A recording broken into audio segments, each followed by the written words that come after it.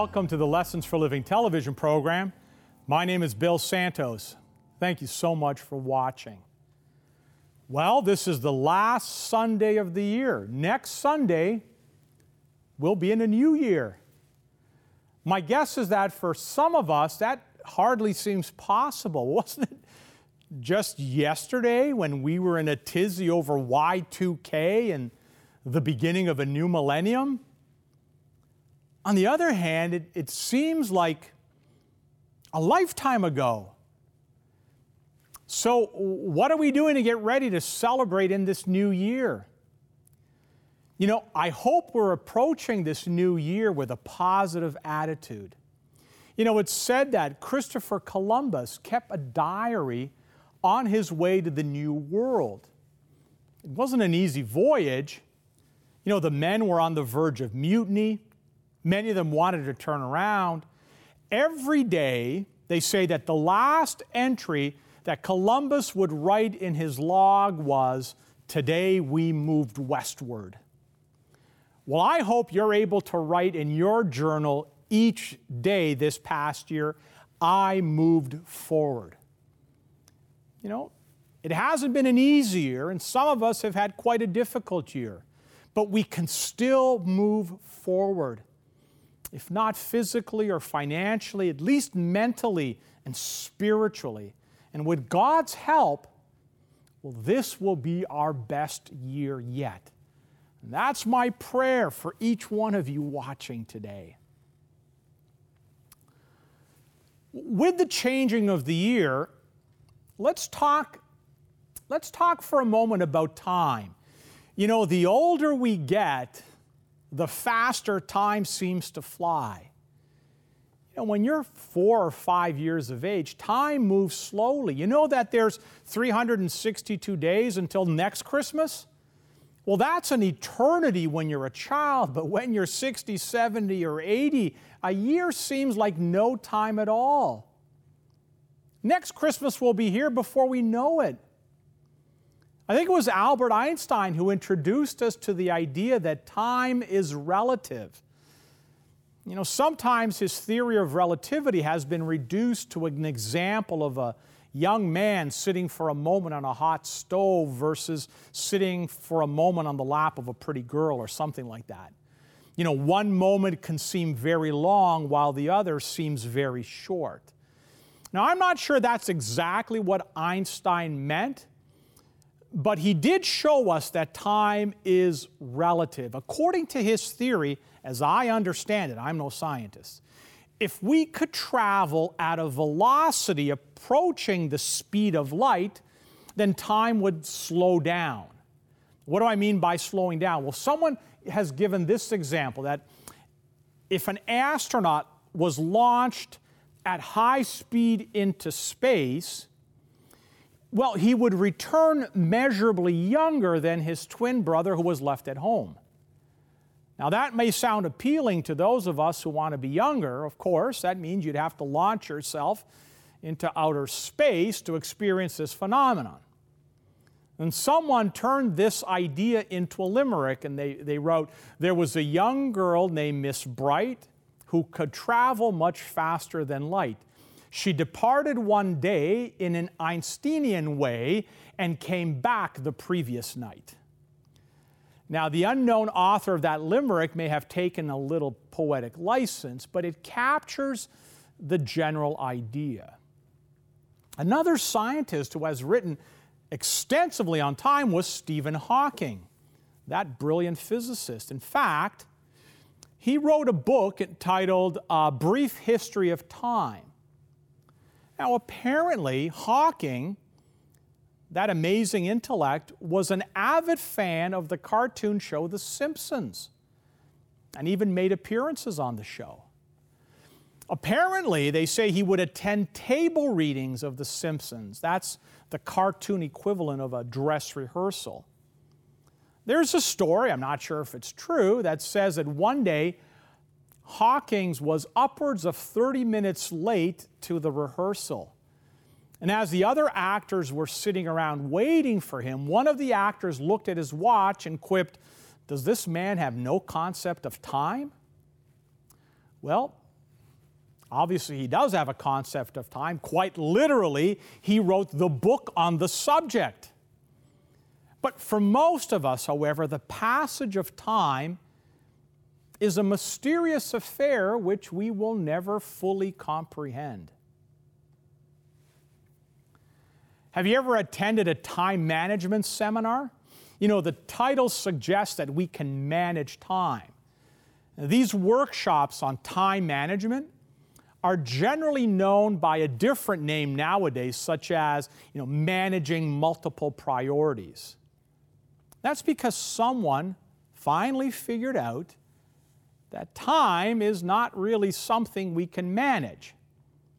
All we can do is manage our priorities within the time that we have been given. Now, how successfully we manage those priorities determines to a great extent how successful we are in life. The Bible has something to say about time management. In the 90th Psalm, in verse 12, here's what it says. It says, "Lord, teach us to number our days, that we may apply our hearts to wisdom." Well, there's a good memory verse for the new year. Now, our lesson for today comes from Paul's letter to the Galatian church. And he there speaks of time, not the passage of time, or the relativity of time, or even the management of time. In this letter, Paul speaks with regards to the fulfillment of time. He writes here in Galatians chapter 4, beginning at verse 1, "I'm saying that as long as the heirs are minors, they are different from slaves, though they really are the owners of everything. However, they are placed under trustees and guardians until the date set by the parents. In the same way, when we were minors, we were also enslaved by this world system. But when the fulfillment of time came, God sent His Son, born through a woman and born under the law. This was so He could redeem those under the law, so that we could be adopted. Because you are sons and daughters, God sent the Spirit of His Son into our hearts, crying, 'Abba, Father.' Therefore you are no longer a slave, but a son or daughter, and if you are His child, then you are also an heir through God." What an important passage that is. It says, "But when the fulfillment of time came." Many people prefer the King James version of this phrase when it says, "when the fullness of time was come." Both versions are basically saying, when the time God had chosen had arrived, God sent Christ into the world. Christ came at the right time. He came at the perfect time in human history. God had already been at work for thousands of years, bringing about just the right conditions for His birth.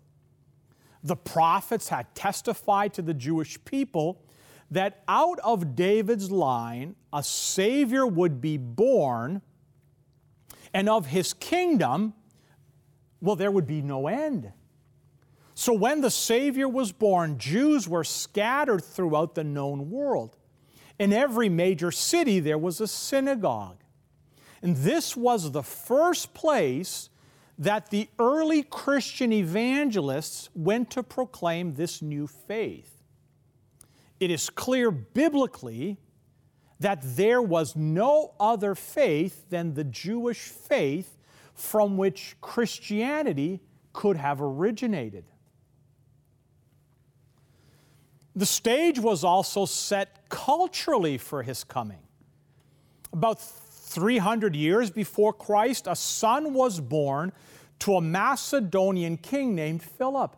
The son was called Alexander. We know him as Alexander the Great. It took Alexander, 12 years or so to conquer the known world of his time? He spread the Greek language over most of the civilized world. Greek became the international language by which the gospel could be communicated. In the Gospels themselves, particularly in the writings of Paul, we can see the influences of Greek philosophy and thought. Greek culture broke down some of the barriers of nationalism. The influence of Alexander helped pave the way for the coming of Christ. Well, then came the great Roman Empire. The Romans furnished a system of law which made it possible for the gospel to grow in relative stability. Not long before Christ's birth, Julius Caesar built roads that made commerce possible all over the empire. And these roads, well, they facilitated travel by those first Christian missionaries. Christ's birth came at the perfect time. But when the fulfillment of time came, God sent His Son, born through a woman and born under the law. This was so He could redeem those under the law, so that we could be adopted. So notice why Christ came. He came that we might become sons and daughters of God. What a great message for the beginning of a new year. Because of Jesus, you and I now, we're the sons and daughters of God. What does that say to you? What does that mean to you? I have to confess that it's difficult for me to think of myself as a son of God. Now, I suspect that's because I don't want to make it sound like I'm on Christ's level. He is the unique Son of God. I can think of myself easily as a child of God. That seems humble enough, but Son of God? Wow, that's difficult.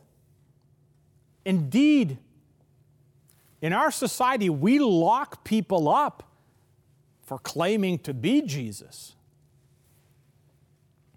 You know, there's a famous story about a man that a psychologist was working with who claimed to be Jesus.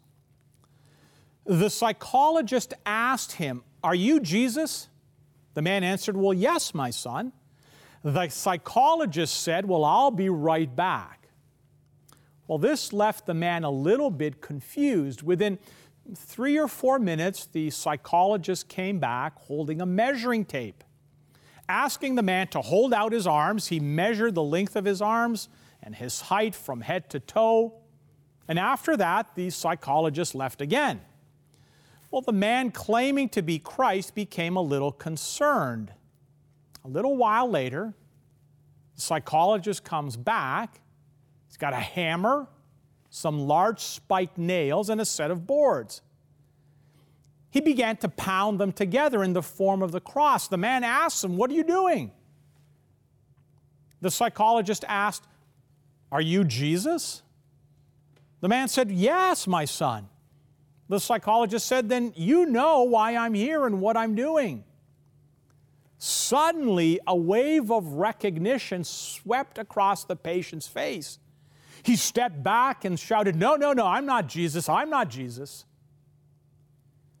You see, saying that we are children of God is no problem, but saying that we are sons and daughters of God, well, that may be problematic for some of us. Of course, we're not claiming to be on Christ's level, but neither are we worms of the dust. We are God's elect, to use another term that Paul uses to describe us.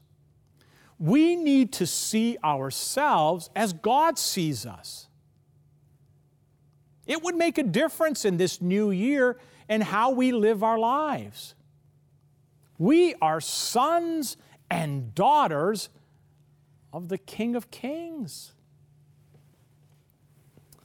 In 2006, ABC News carried a fascinating story about a young woman named Sarah Culberson. Adopted 2 days after her first birthday, Sarah grew up the youngest daughter in a very close-knit family in Morgantown, West Virginia. Sarah was surrounded by love in her home, but always wondered about her roots. Now, like many adopted children, she wanted to learn about her birth parents, and at age 22, she decided to begin the search. She quickly learned that her mother had died a dozen years earlier from cancer. Sarah was crushed. But a few years later, a private investigator helped her locate her birth father, along with an unbelievable surprise. You see, Sarah wasn't an average suburban girl. Sarah was a princess.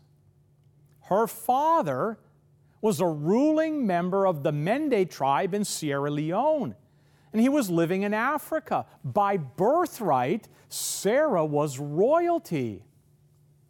She could one day be known as the paramount chief in a country she'd never seen. Talking with ABC's Robin Roberts on Good Morning America, Sarah said it took a while to process the shock of discovering her biological dad. For one thing, she says, it took a couple of years to kind of deal with finding my father and having two dads. Well, her African father invited her to come to Africa to meet her family there.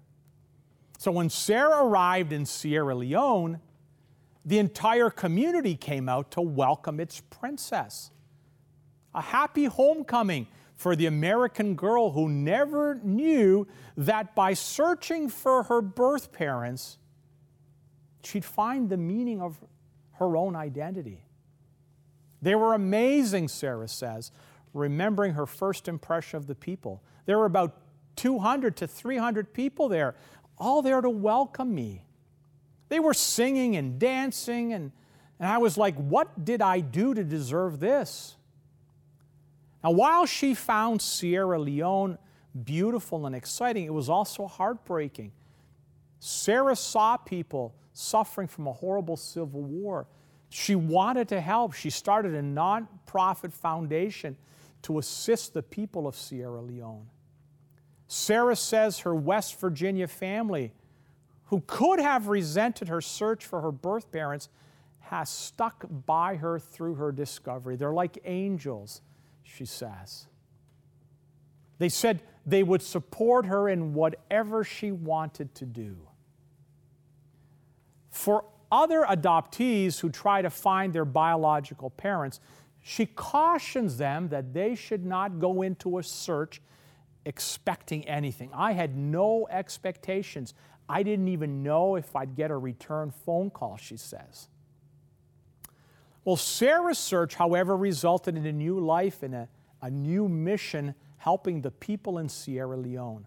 For her, being a princess means doing her part. The title princess means responsibility, she says, and that's what I'm taking on. The title princess does mean responsibility. I mean, so does the title son of God or daughter of God. You and I, we have responsibilities as God's children. But what a gift we have been given.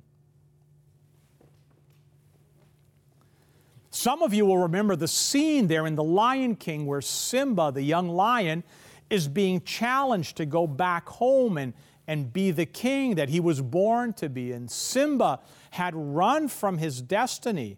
The struggle in confronting his mean uncle was just too difficult. But in that memorable scene that represents a turning point in Simba's life, he looks into the water and he sees a subtle reflection of his father Mufasa, the king. And Mufasa says to Simba, "You have forgotten who you are. Look inside yourself, Simba. You are more than what you have become. Remember who you are." And isn't that Paul's message to us as we end one year and begin another? Remember who you are. But when the fulfillment of the time came, God sent His Son, born through a woman and born under the law. This was so He could redeem those under the law so that we could be adopted. Because you are sons and daughters. God sent the Spirit of His Son into our hearts, crying, Abba, Father. Therefore you are no longer a slave, but a son or daughter. And if you are His child, then you are also an heir through God. Look inside yourself. You're more than you think you are because of what Christ has done in our behalf. We are sons or daughters of the King, and that carries with it responsibilities. But what an amazing gift. All we have to do is remember who we are. Let's pray. Gracious God, loving Heavenly Father, thank You for the gift of Jesus. Thank You that through Jesus we are adopted into Your family and are no longer slaves, but sons and daughters, heirs to the promise of eternal life. Father, may each and every person within the sound of my voice now accept the gift and the responsibility that comes from being called a child of God. Bless each and every viewer, I pray, in Jesus' name. Amen. Well, we've come to that time in our program where we have our special offer. Each and every week we have a resource that we want to make available to you. Something that is going to help you as we journey together on this, this spiritual walk and living our lives and becoming more and more each day worthy of the title of sons and daughters of God. And today I have this brand new book. We've never offered it here before. It's called Celebrations, Living Life to the Fullest. It is an acronym that Celebrations is an acronym, and you're going to have to get the book to figure out what the acronym is, but it's a wonderful little resource for you, a great resource particularly as we begin this brand new year and you look to make some changes in your life and maybe to adopt some new habits into your life. Well, this little book can help you. We'd love to send it to you as a gift. There's no obligation whatsoever on your part. The book is free. It arrives in your home, postage paid. If you would like to request this book, this gift, pay close attention to the information we're about to provide you. To receive today's free offer, you can log on to the Lessons for Living television website, www.l4ltv.com. That's the Lessons for Living television website, www.l4ltv.com. You can also write us at Post Office Box 27030, Simcoe Conlin Post Office, Oshawa, Ontario, L1G 0A3, and we would be happy to send the offer out to you. That's Post Office Box 27030, Simcoe Conlin Post Office, Oshawa, Ontario, L1G 0A3. If you live in Canada, this offer will be sent out to you free and postage paid. For viewers living outside of Canada, shipping charges will apply. If you wish, you can order this offer by calling our 1-800 number and speaking with one of our volunteers at 1-800-972-0337. 1-800-972-0337. Operators are standing by now. While on our website, you can leave a prayer request, and if impressed to do so, donate to help keep this ministry on the air. Thank you for your support. Well, we've come to the end of another Lessons for Living television program. Thank you so much for tuning in. We really appreciate that and all of the efforts you make in and letting your friends and family know about the program. We really appreciate that. We appreciate the kind words that you send us by phone, by email, that encourage us to keep going. And it's hard to believe we've come to the end of another year. The next time we're back together again, it'll be a brand new year. How exciting is that?